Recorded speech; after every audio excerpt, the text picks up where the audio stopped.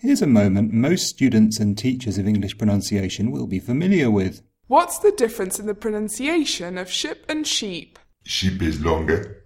Well, let's test that answer. You are now going to hear 6 words. Each one will either be ship or sheep. All you need to do is decide which one you hear. Ready? 1, Ship. 2, Ship. 3, Ship. 4, Sheep. 5, Sheep. 6. Sheep. So the I vowel in ship is not necessarily shorter than the E vowel in sheep.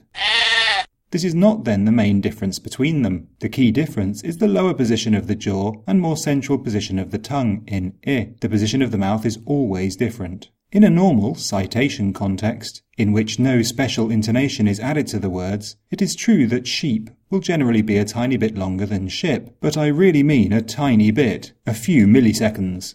Okay, let's have a go everyone. Ship, Ship. sheep, Sheep.